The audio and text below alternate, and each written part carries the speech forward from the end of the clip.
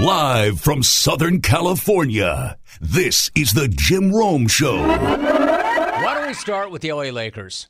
The Lakers have just Lakered themselves yet again. They beat the Nuggets last night in the final game of the year, and then they Lakered the hell out of everything. You know, playing without, well, essentially anybody you've ever heard of. The Lakers came back from down big in the final minute to go into overtime, and then they win. They end up their regular season winning consecutive games for the first time since January. And yes, you heard me correctly. They won 2 straight games for the first time in more than 3 months. That's how crappy they were this year. That's how much of a disappointment they were. First time in 3 months, they win back-to-back games. And even then, they manage to Laker it up, which is to say, totally bleep it up. Last night, Woj tweeted, and I quote, "Frank Vogel has coached his final game for the Lakers, a decision that's expected to be shared with him as soon as Monday," sources tell ESPN. Lakers search expected to be lengthy and expansive with no clear initial frontrunner. End of tweet. And also, according to Bill Oram, that tweet was posted 17 minutes before Vogel got to the interview room last night, which is how you get this brutally awkward moment.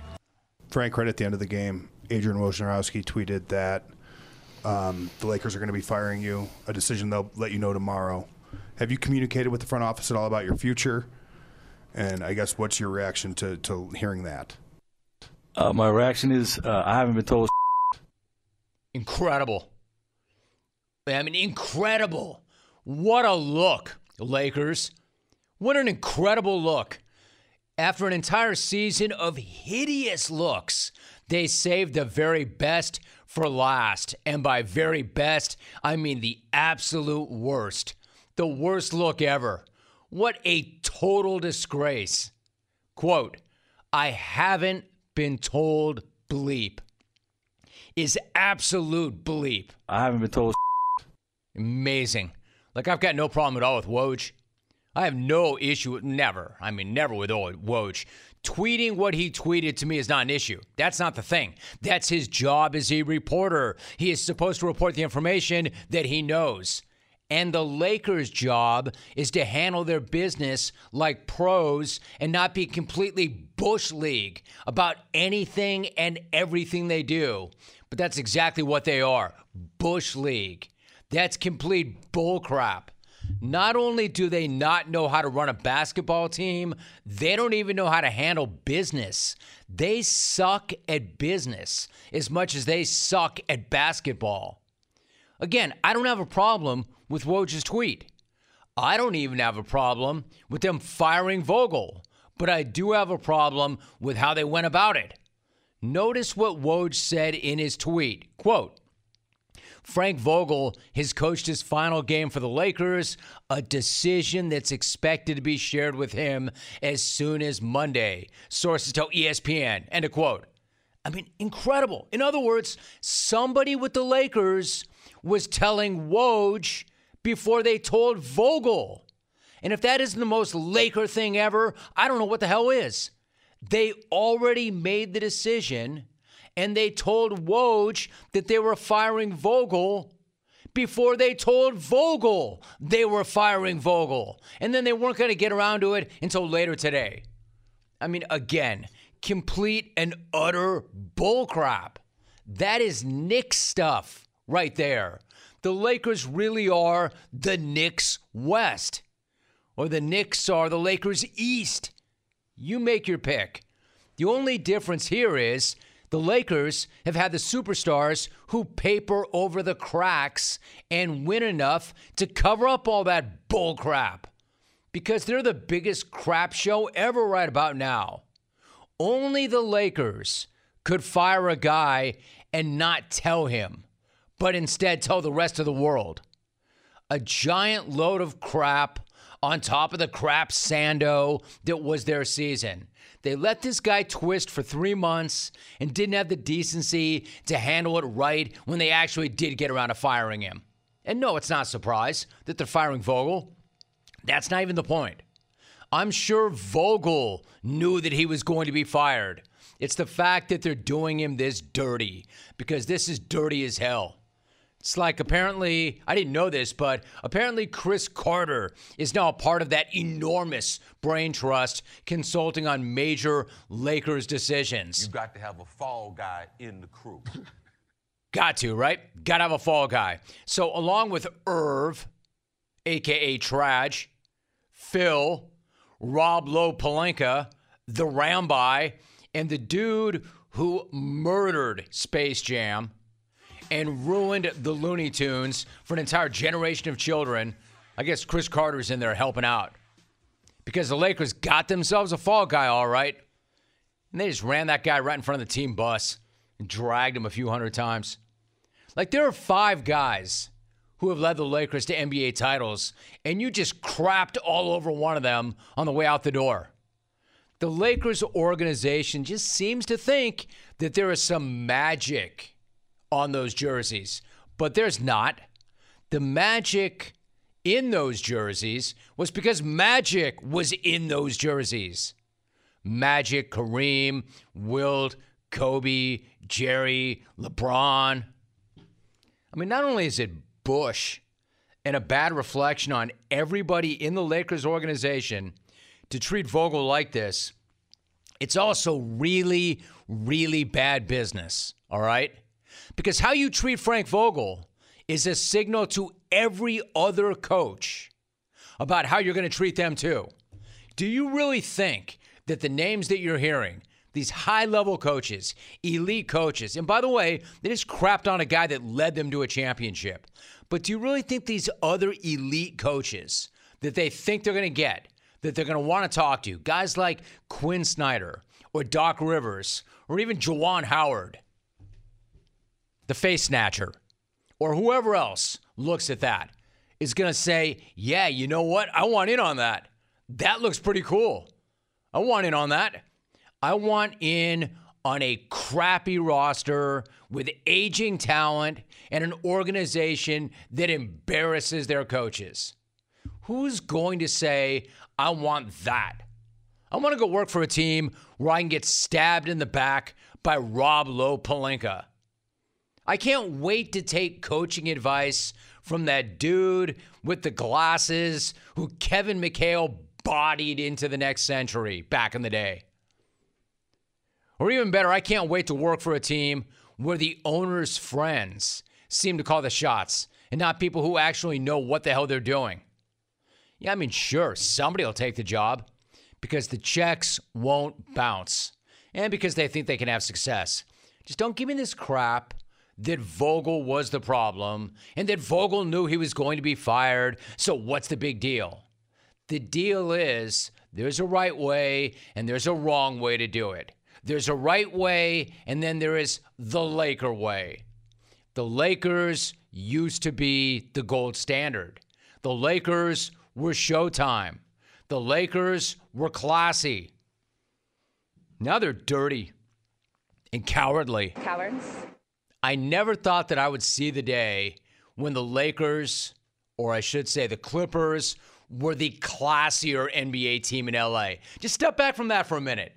Did you ever think that the Clippers, long the laughingstock not just of this town, but the entire association, did you ever think you would see the day that the Clippers would completely lap and outclass the Lakers? Because that is the case. Because the Lakers are an absolute bleep show. As far as Vogel, like, he's too classy a guy to not continue his real answer.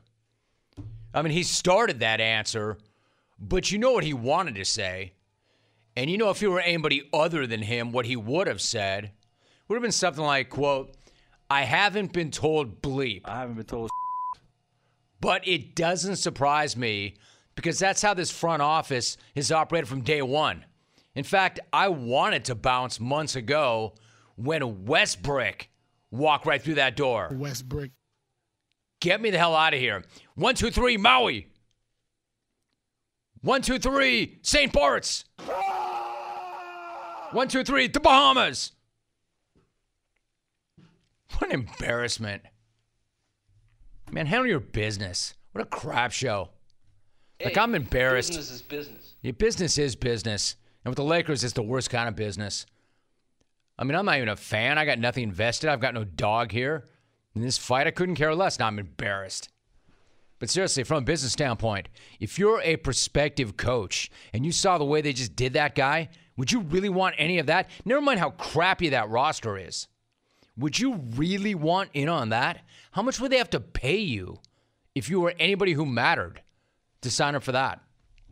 Hey, listen, skincare can be really complicated, especially for men who have never had a skincare routine. This is where Tiege Hanley comes in. Tiege Hanley is a men's skincare company that helps guys start and maintain a healthy skincare routine by making the process uncomplicated. Every single box comes with an instruction card that tells you when to use each product, how much to use, and in what order. I'll tell you what, you should start with the Level 1 system. It is the easiest way to get started, and it comes with all of the basics that guys need to take care of their skin. I'm telling you, I love the product because I was one of those guys. Even as somebody who's on TV or in front of a camera, I never really had that great routine, and now I do. And I do because of Tiege Hanley. Listen. Because Tiege Hanley is sponsoring today's ep, they're offering you an amazing deal. Just go to Tiege.com/Rome and you'll get 30% off your first box plus a free gift. That's TIEGE.com/Rome. TIEGE.com/Rome. It is an amazing deal. Tiege.com/Rome. Luke Fickell. Luke, it is great to have you back. How are you? Jim, great to be here. Appreciate you having me. Really good to have you. Appreciate you too. All right, so you're coming off the best season in school history. I'm kind of curious, what is the vibe like in and around the program this spring? What's it like right now? Well, it's exciting. I mean, I think there's so many things that are buzzing that everybody wants to talk about, you know, with the guys in the draft and the combine and all this stuff. And then there's this other group of 85 guys that are kind of trying to stay focused and locked into, you know, moving on and, you know, replacing or reloading from those guys that are going to be drafted here in a couple weeks. So a lot of positives, a lot of energy.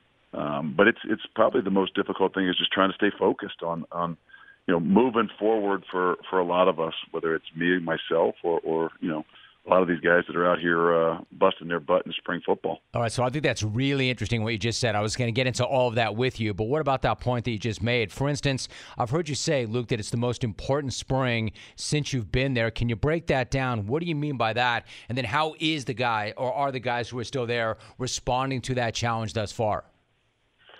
Well, they're doing well. I really do believe so. I mean, obviously we're pushing and pushing, but the reason I think it's most difficult is it's the first time that, I mean, I think last year we had some obviously some praise and some incredible expectations going into this season. But I think this year's different, obviously coming off of the season that we had.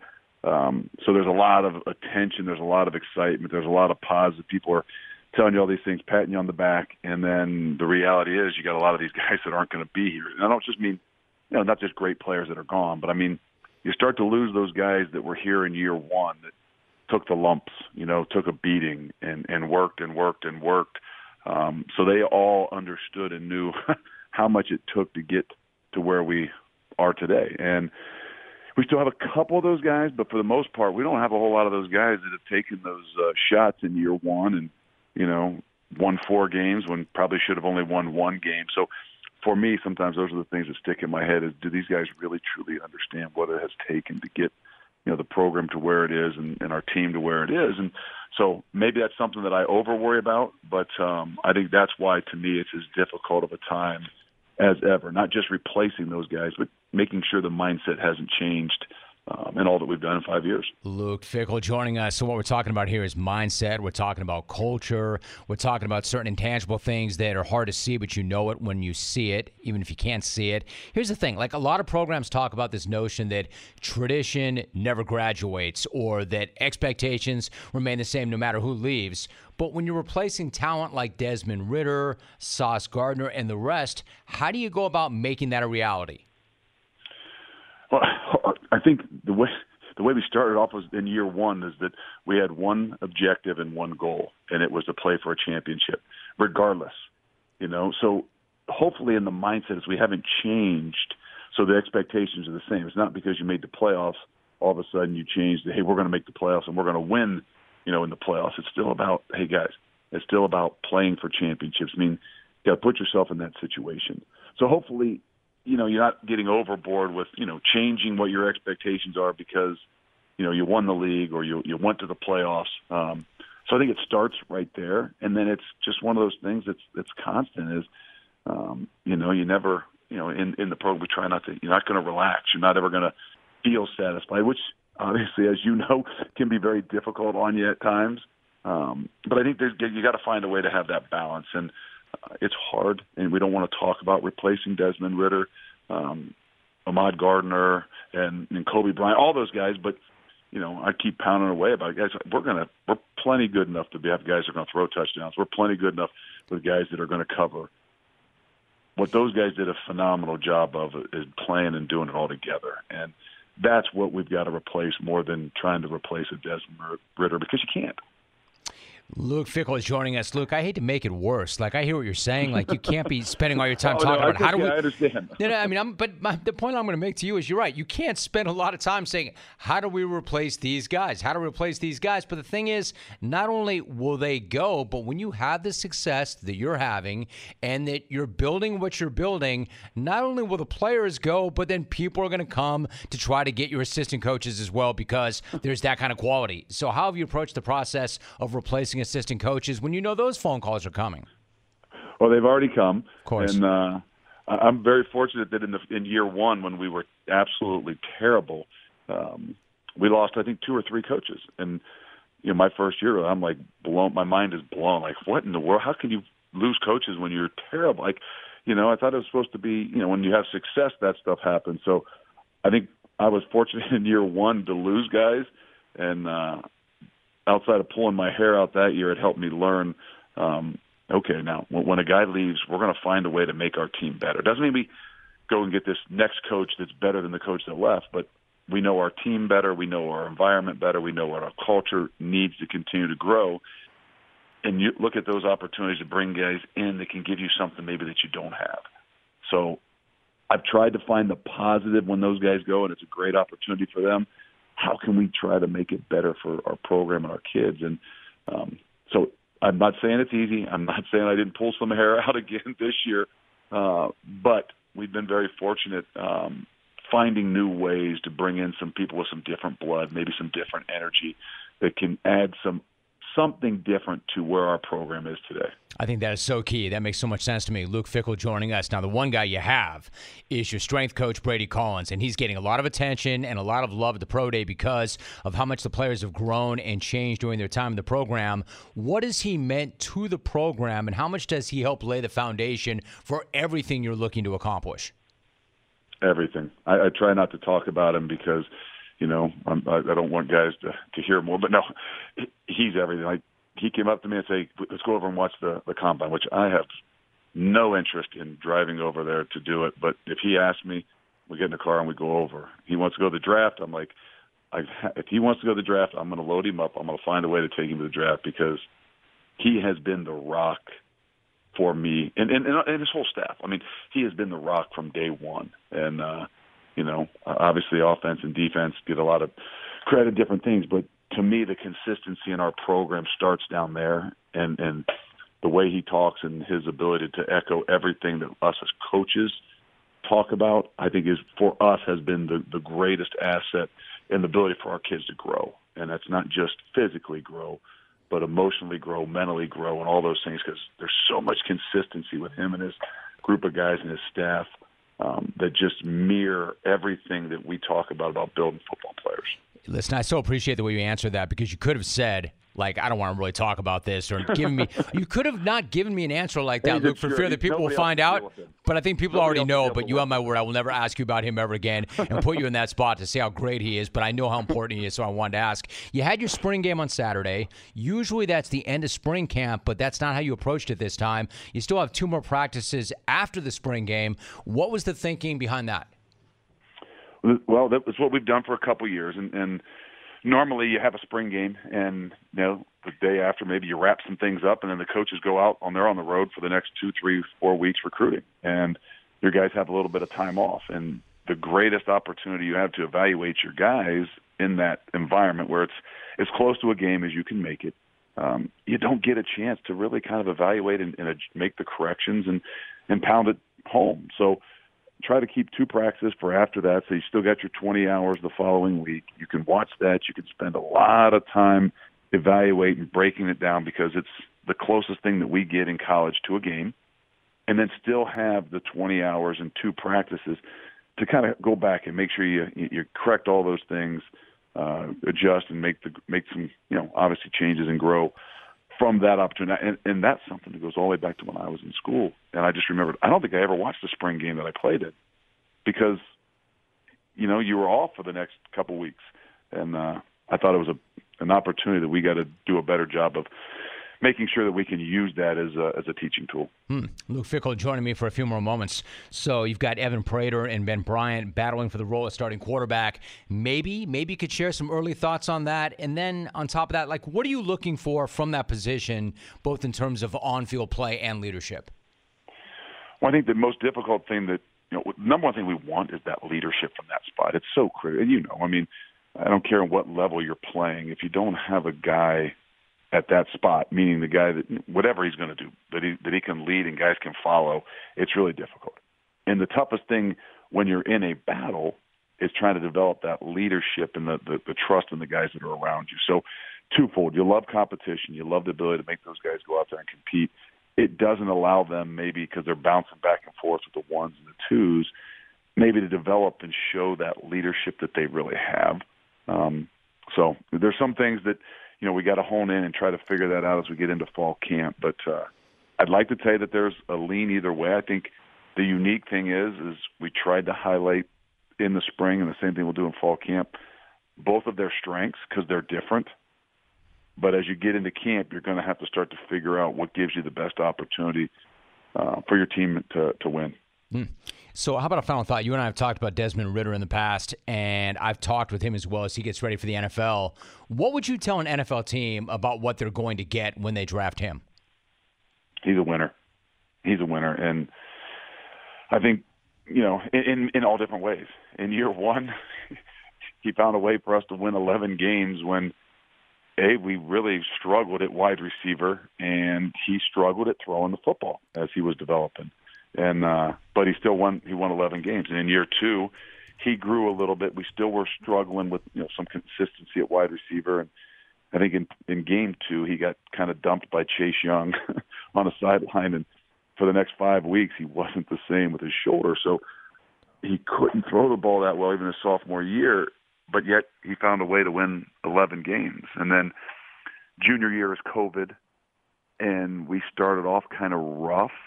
Throwing some interceptions and kind of getting to know the wide receivers because we had a new group. But yet he found a way to win 10 games. And then this year he kind of threw it all together had some consistency at wideout. And he found a way to win 12 games. And in different ways each year. So the guy is a winner, and he's a perfectionist, and he's going to work and work and work. Hey, look, I want to be real with you for a second. I want to ask you something before you go. It seems to me, I'm looking at what you've done there, and I think you've done an absolutely incredible job. And not only that, but you're losing key guys. Everybody wants a piece of you now. Everybody's calling, but you're not looking around. It seems to me from the outside looking in, you're digging in, and you're coveting this challenge, and you're not looking for a way to parlay this into something else. Am I right? And why is that? And how are you approaching it? I think you're definitely right. In order to, kind of leave a legacy, you can't do that in just a few years. And I know all things are different, and again, you got to be able to, do what you believe is best, and everybody's got to do what they believe is best. But for me, for my family, and all that we do, this is a place that not only do we love, I got it deep down inside, we can grow. We're nowhere close to where we can be, and I mean that not just as a football team, but I mean as a whole.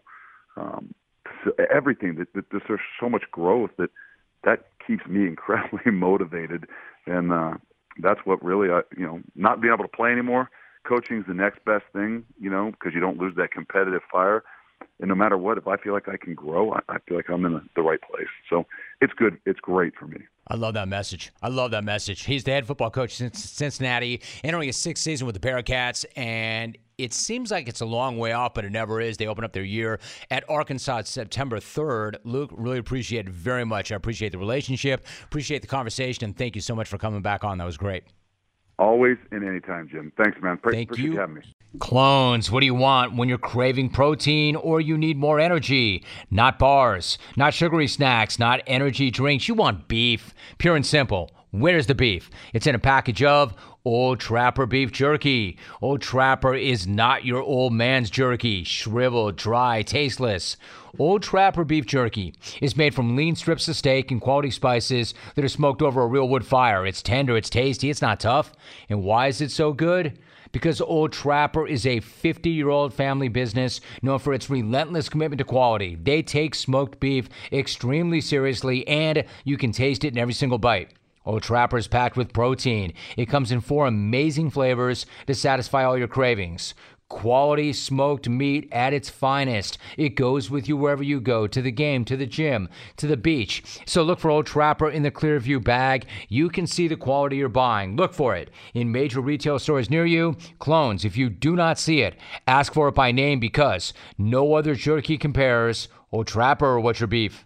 A pretty wild gambling story, and it involves a racehorse. Hold up now.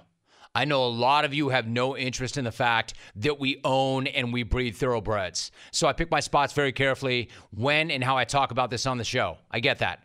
I also know that while more and more of you are learning about and dabbling in gambling as more and more states legalize it, that some of you will never do that either. I also understand that.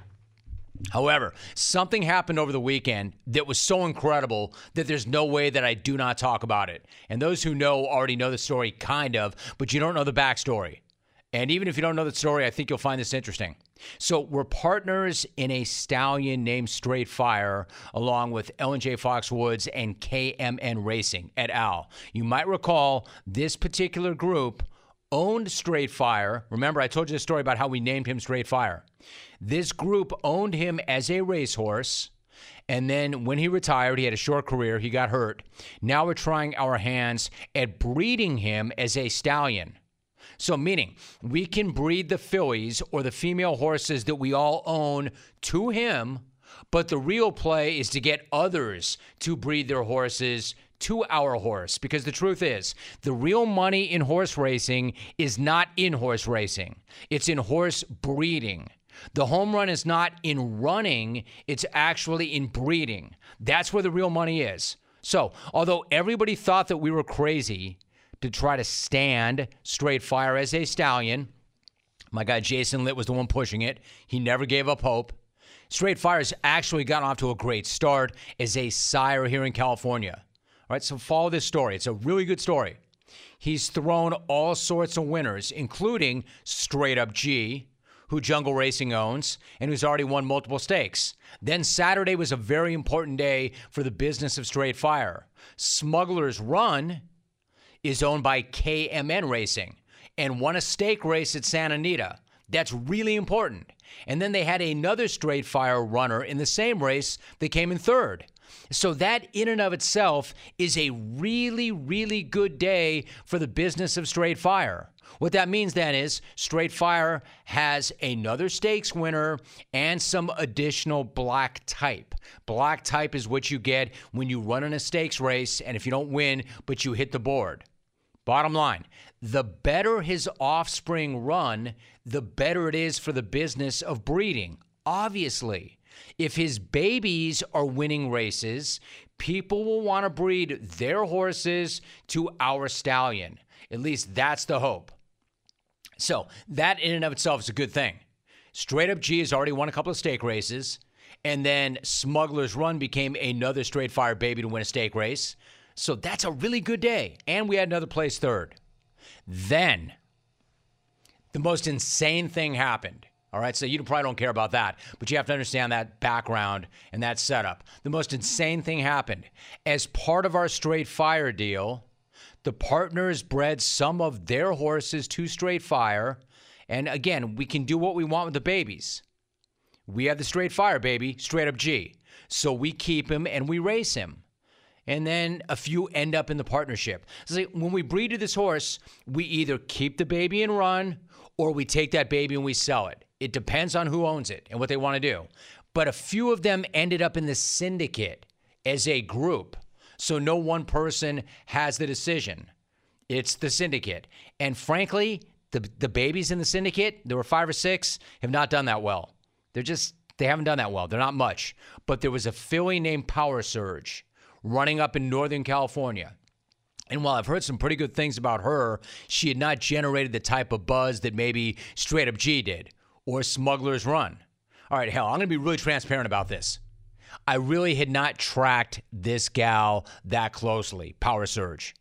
Late in the week, I get an email notification that Power Surge is running in a stake race down here in Southern California.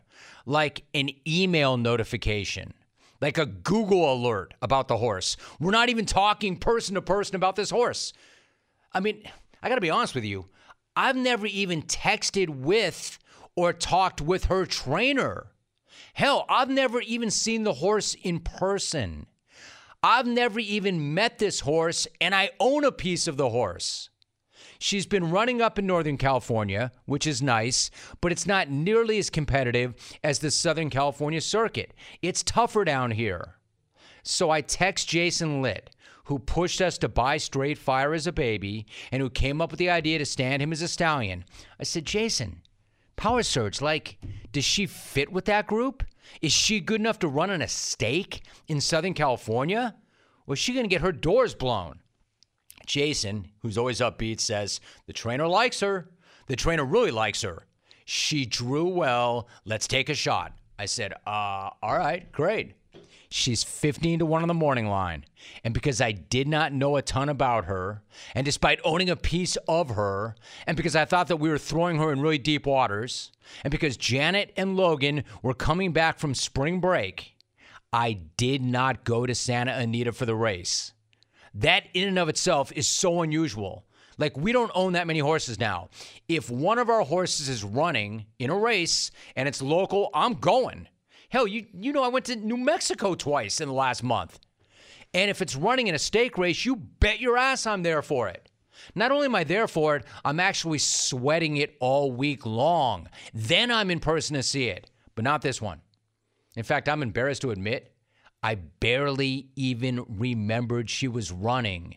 And there was no way I was going to go all the way to Santa Anita for a race that I knew we had no chance in. No, you know what I was going to do?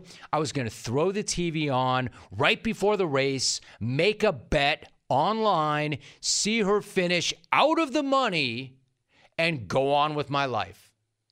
So Janet and Logan get back from spring break. She says they're starving. I say, you know what, Janet, you go unpack. I'm going to run to the store. I'm going to get some grub that we can barbecue. I'm going to pre-record this race because there's a chance I don't make it back in time to watch it. All right, so even then, notice, I didn't say I'm going to wait 45 minutes and then go to the store because I want to watch this race. I didn't even say that. Honestly, I'm thinking this filly's in way too deep. I'm going to hit the market right now, save the time, watch the replay, and get home in time and get ready for UFC 273. Then the most insane thing happens. I go to the market. I get caught up in a couple of things.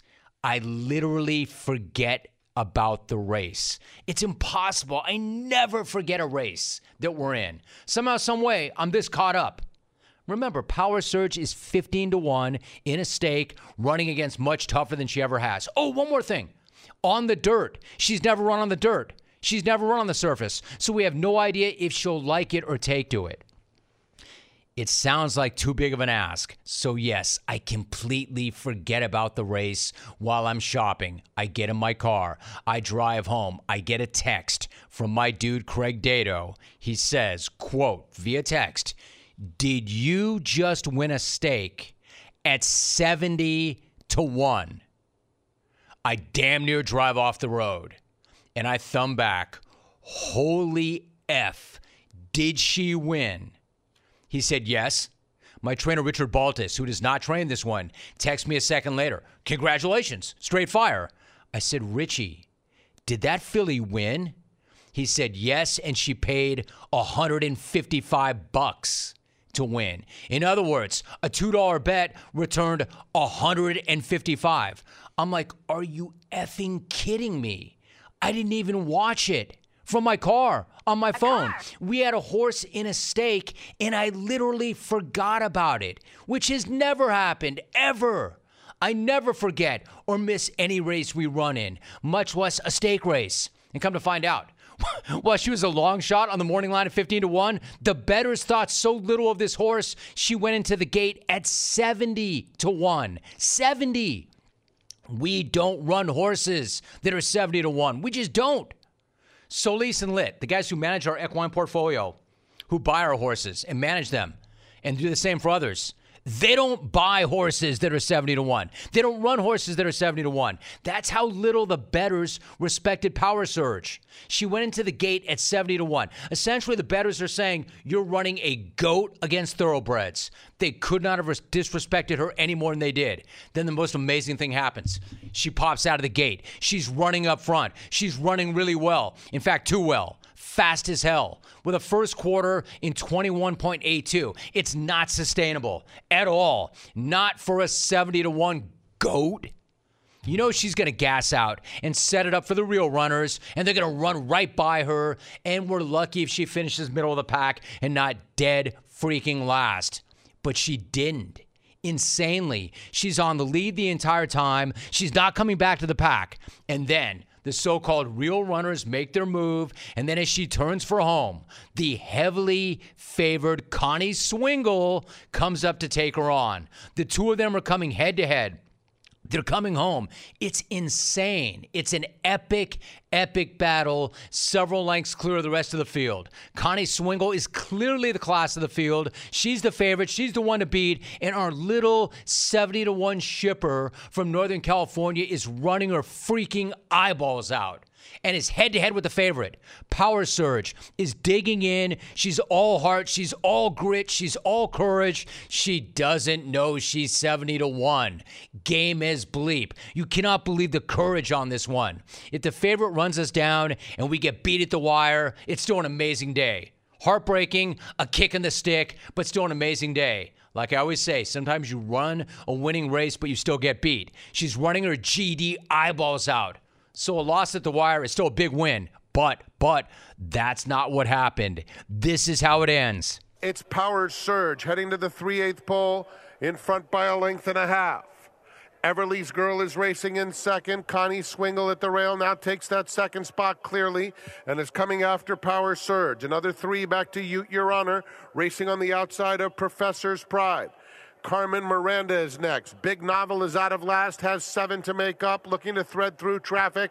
A gap of 5 to At the Spa and Money Penny. They turn for home. And Connie Swingle trying to get by Power Surge. Connie Swingle on the outside. Power Surge fighting on bravely. They pass the 8th pole together, and they're dominating. Big Novel moves into 3rd. Past the 16th. Power Surge or Connie Swingle. Power Surge, Connie Swingle. Power Surge just in front. Power Surge would not be denied at a huge number. Connie Swingle just missed. Then it was Big Novel in 3rd, followed by Everly. Hey, listen, I don't know. That may not resonate with any of you at all. I got goosebumps watching that again on video on CBS Sports Network. Like, I don't know what's more astounding, that this gal pulled it off, or that not only did I not go to the race, but actually forgot about it. And worst of all, I didn't freaking bet her. I always bet our horses. Always. I cannot stress this enough. She went off at 70-1. Given how much money we already have invested, trust this, I would have dropped a C note on that for fun. That $100 that I absolutely would have bet if I remembered would have returned $7,000. No matter what, I'm going to bet her across the board. I didn't bet a 70-1 long shot that came through that we own in part. 70-1. I've got a buddy in Canada named Matt Jukic. He's in the business. He knows this game cold. Like, he's my go-to before every race we run. Like, he knows more about my horses than I do. And I always ask him, like, how does this set up? What do you think our chances are? He messages me, dude, are you kidding me? Thanks for the tip. I said, my guy, I'm sorry. I forgot. I didn't even watch it. He's laughing and says, hey, no worries. I'm sure there will be plenty of other 50-1 shots for you. Meaning that will never, ever happen ever again. I said, dude, it was 70-1. And I'm still in shock that you won and that I didn't bet. I said, that's a list of insane gambling stories. If anybody should have known, it's me. We own the horse, in part. And I missed on a 70-1 shot. It would never happen again in 70 million years. Bleep me. That said, I could not be more proud of the filly, Power Surge, the job that trainer Blaine Wright and his team did in getting her ready. Ricky Gonzalez, which gave her a monster ride. I should be sitting on a stack of cash right now. But that's what happens when you get caught up and take your eyes off the prize. Any of you, somebody tell me you were at Santa Anita and you hit that. Somebody tell me that you saw that we were a part of that horse and that you put something on that and got paid. Tell me that. Somebody must have made money off that because I didn't. Because I was asleep at the switch. Absolutely incredible. Wild, wild gambling story. Hey, you know, the very best athletes know that your championship body is not built in a single day. Well, the same is true when it comes to long-term financial goals. Get financially fit with M1. The Finance Super app. It is commission-free, and it makes growing your money easier so you can strategize for the end game.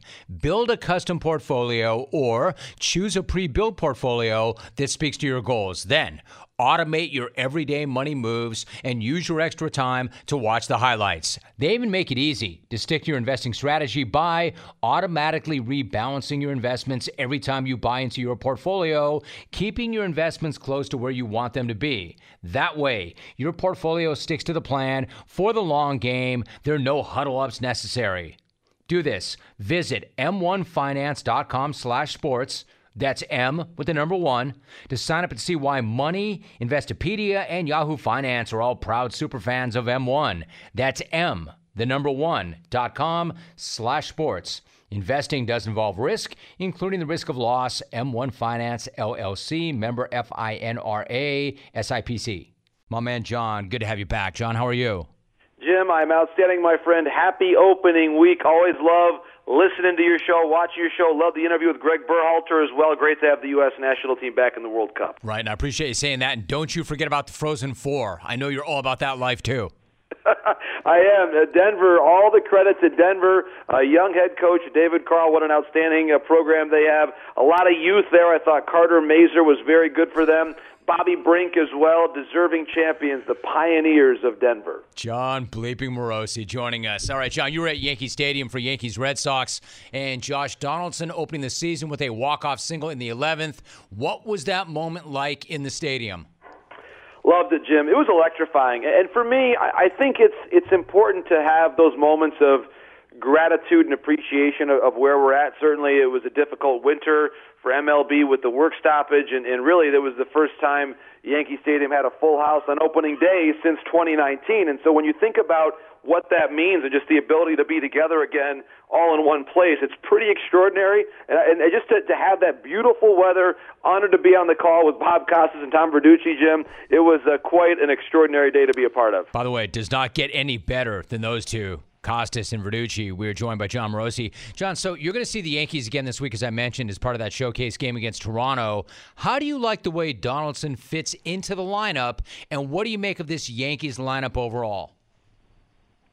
Jim, I think that this lineup for the Yankees right now has a lot of potential. And certainly Aaron Judge, much made of the fact no extension for him, so certainly a lot of conversation about where this is all going, where his eventual price point may be. But to me, the New York Yankees, when you consider maybe the one issue is a lack of left-handed balance. That's why Anthony Rizzo's fast start is so important. You think about the heritage of this organization, Babe Ruth, Lou Gehrig, Reggie Jackson, all these left-handed sluggers. Well, each of the last 2 years, Jim, the Yankees finished among the 5 worst teams in baseball in terms of total numbers of home runs by left-handed batters. It's astonishing when you consider the ballpark and the way they've been built around power for so long. So I think to have Rizzo starting fast, crucial. Of course, they're able to win that weekend series against the Red Sox. And Donaldson, for me, it was funny, Jim. We were talking actually with Aaron Boone about this.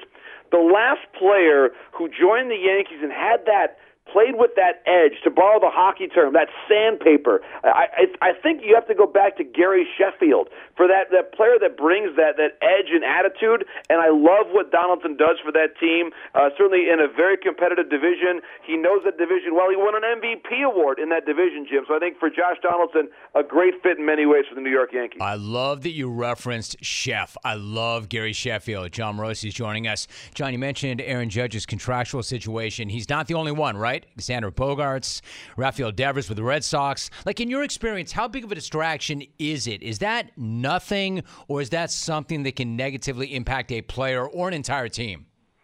It's a great question, Jim. I think with Judge, there's a lot going on there, certainly, and the Yankees made him a strong offer. I would say this, too. One of the more surreal moments I've seen in terms of covering press conferences and GMs, Brian Cashman saying, Jim, to all of us exactly what the offer was that was rejected. I can't recall that ever happening in my career, being there, especially on opening day, Yankee Stadium, and the GM of the Yankees saying, here's exactly what we offered our best homegrown player since Derek Jeter, and he said no. It was a pretty remarkable set of circumstances, to say the very least. I understand why the Yankees made that offer. I understand why they made it public, just to be transparent and to really show their fans how serious they are about winning.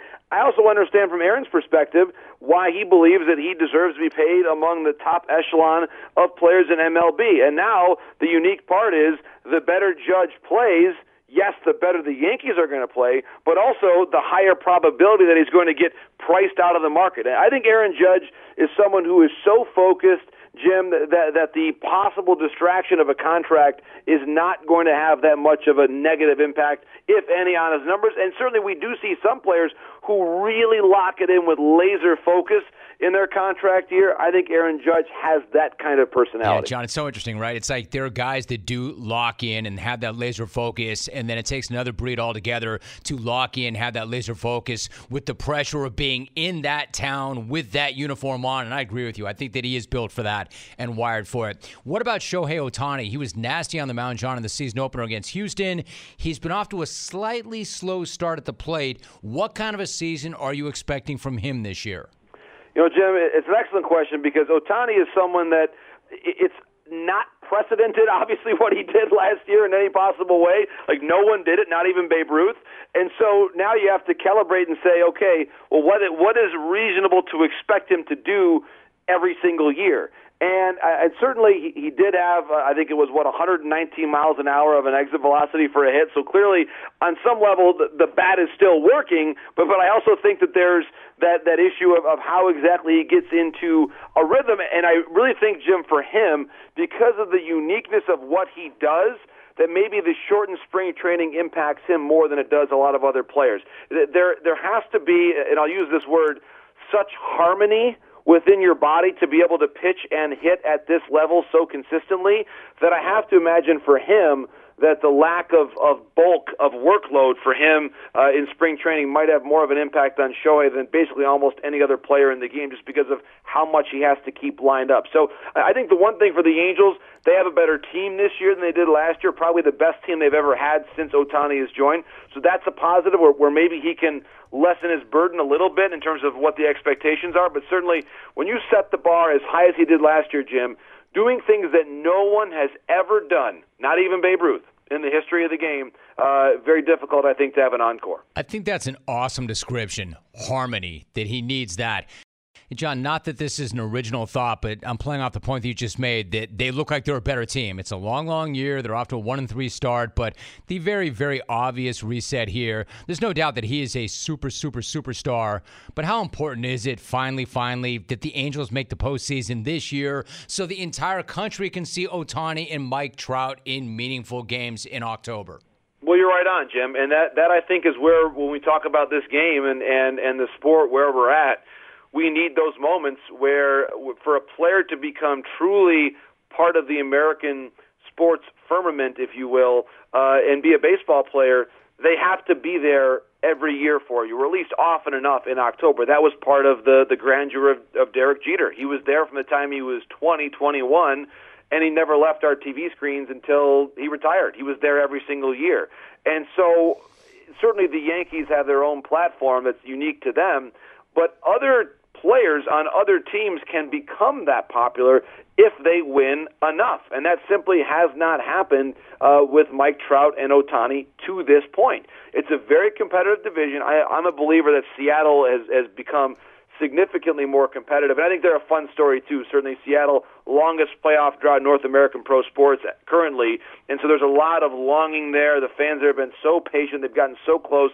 So Seattle has its own drought to handle. Of course, the Angels, they've only made the playoffs once in Trout's career back in 2014, and they were swept by the Kansas City Royals.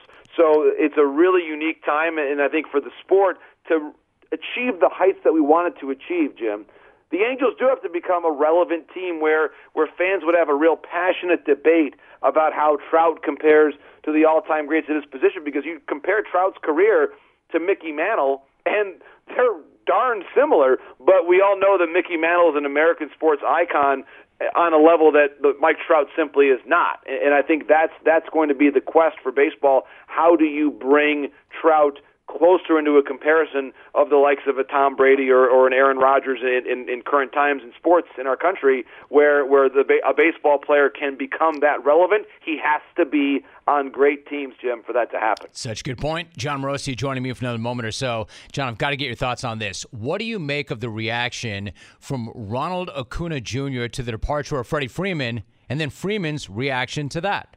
Yeah, it was quite a back and forth, Jim, on opening day, really surreal. And certainly Acuna began it by telling Jansen Pujols, a journalist in the Dominican Republic, that he would not miss Freddie Freeman at all, effectively, because they had some friction concerning Freddie's enforcement of longstanding Braves traditions or different rules or codes, if you want to call them.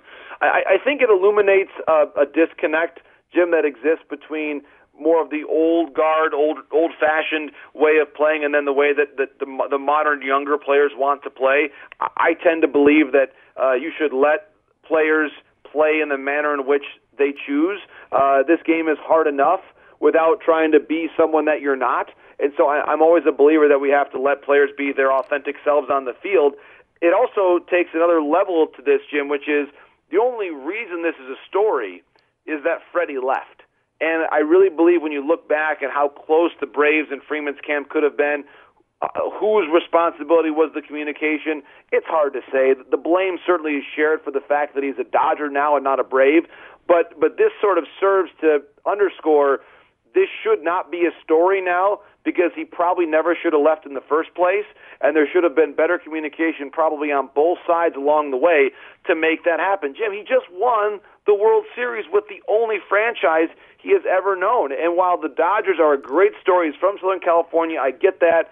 Freddie Freeman today should still be an Atlanta Brave. Jon Morosi is joining us. I could let you walk off on a strong statement like that, but I'm really curious about this, John, and I'm keeping you in wild today. But A's fans have gone through another offseason where one star after another was shipped out. We know this is how Oakland handles their business. Not only do they handle their business like this, they actually do it pretty well. But what does the message send to their fans, and how should they react? Well, Jim, it's an important question that you're asking, and certainly you're right. They have had success with it. It is difficult, I think, for A's fans in this context that another window has closed without getting to the World Series. They've had certainly postseason berths and some very competitive teams that fell short for various reasons within the last decade. And now, I think one thing, I remember this goes back now probably 4 or 5 years, this group of players, specifically Matt Olson and Matt Chapman, I remember when they first got to the big leagues and really established themselves, the conversation was along the lines of, this might be the first generation of players that can stay because you hope you have momentum on a new ballpark by the time they're at this stage of their careers where they are right now. And obviously they're not there. The pandemic has affected this maybe a little bit, but as you know, there's lawsuits, a lot of municipal regulations and state-level regulations that go into building a new ballpark.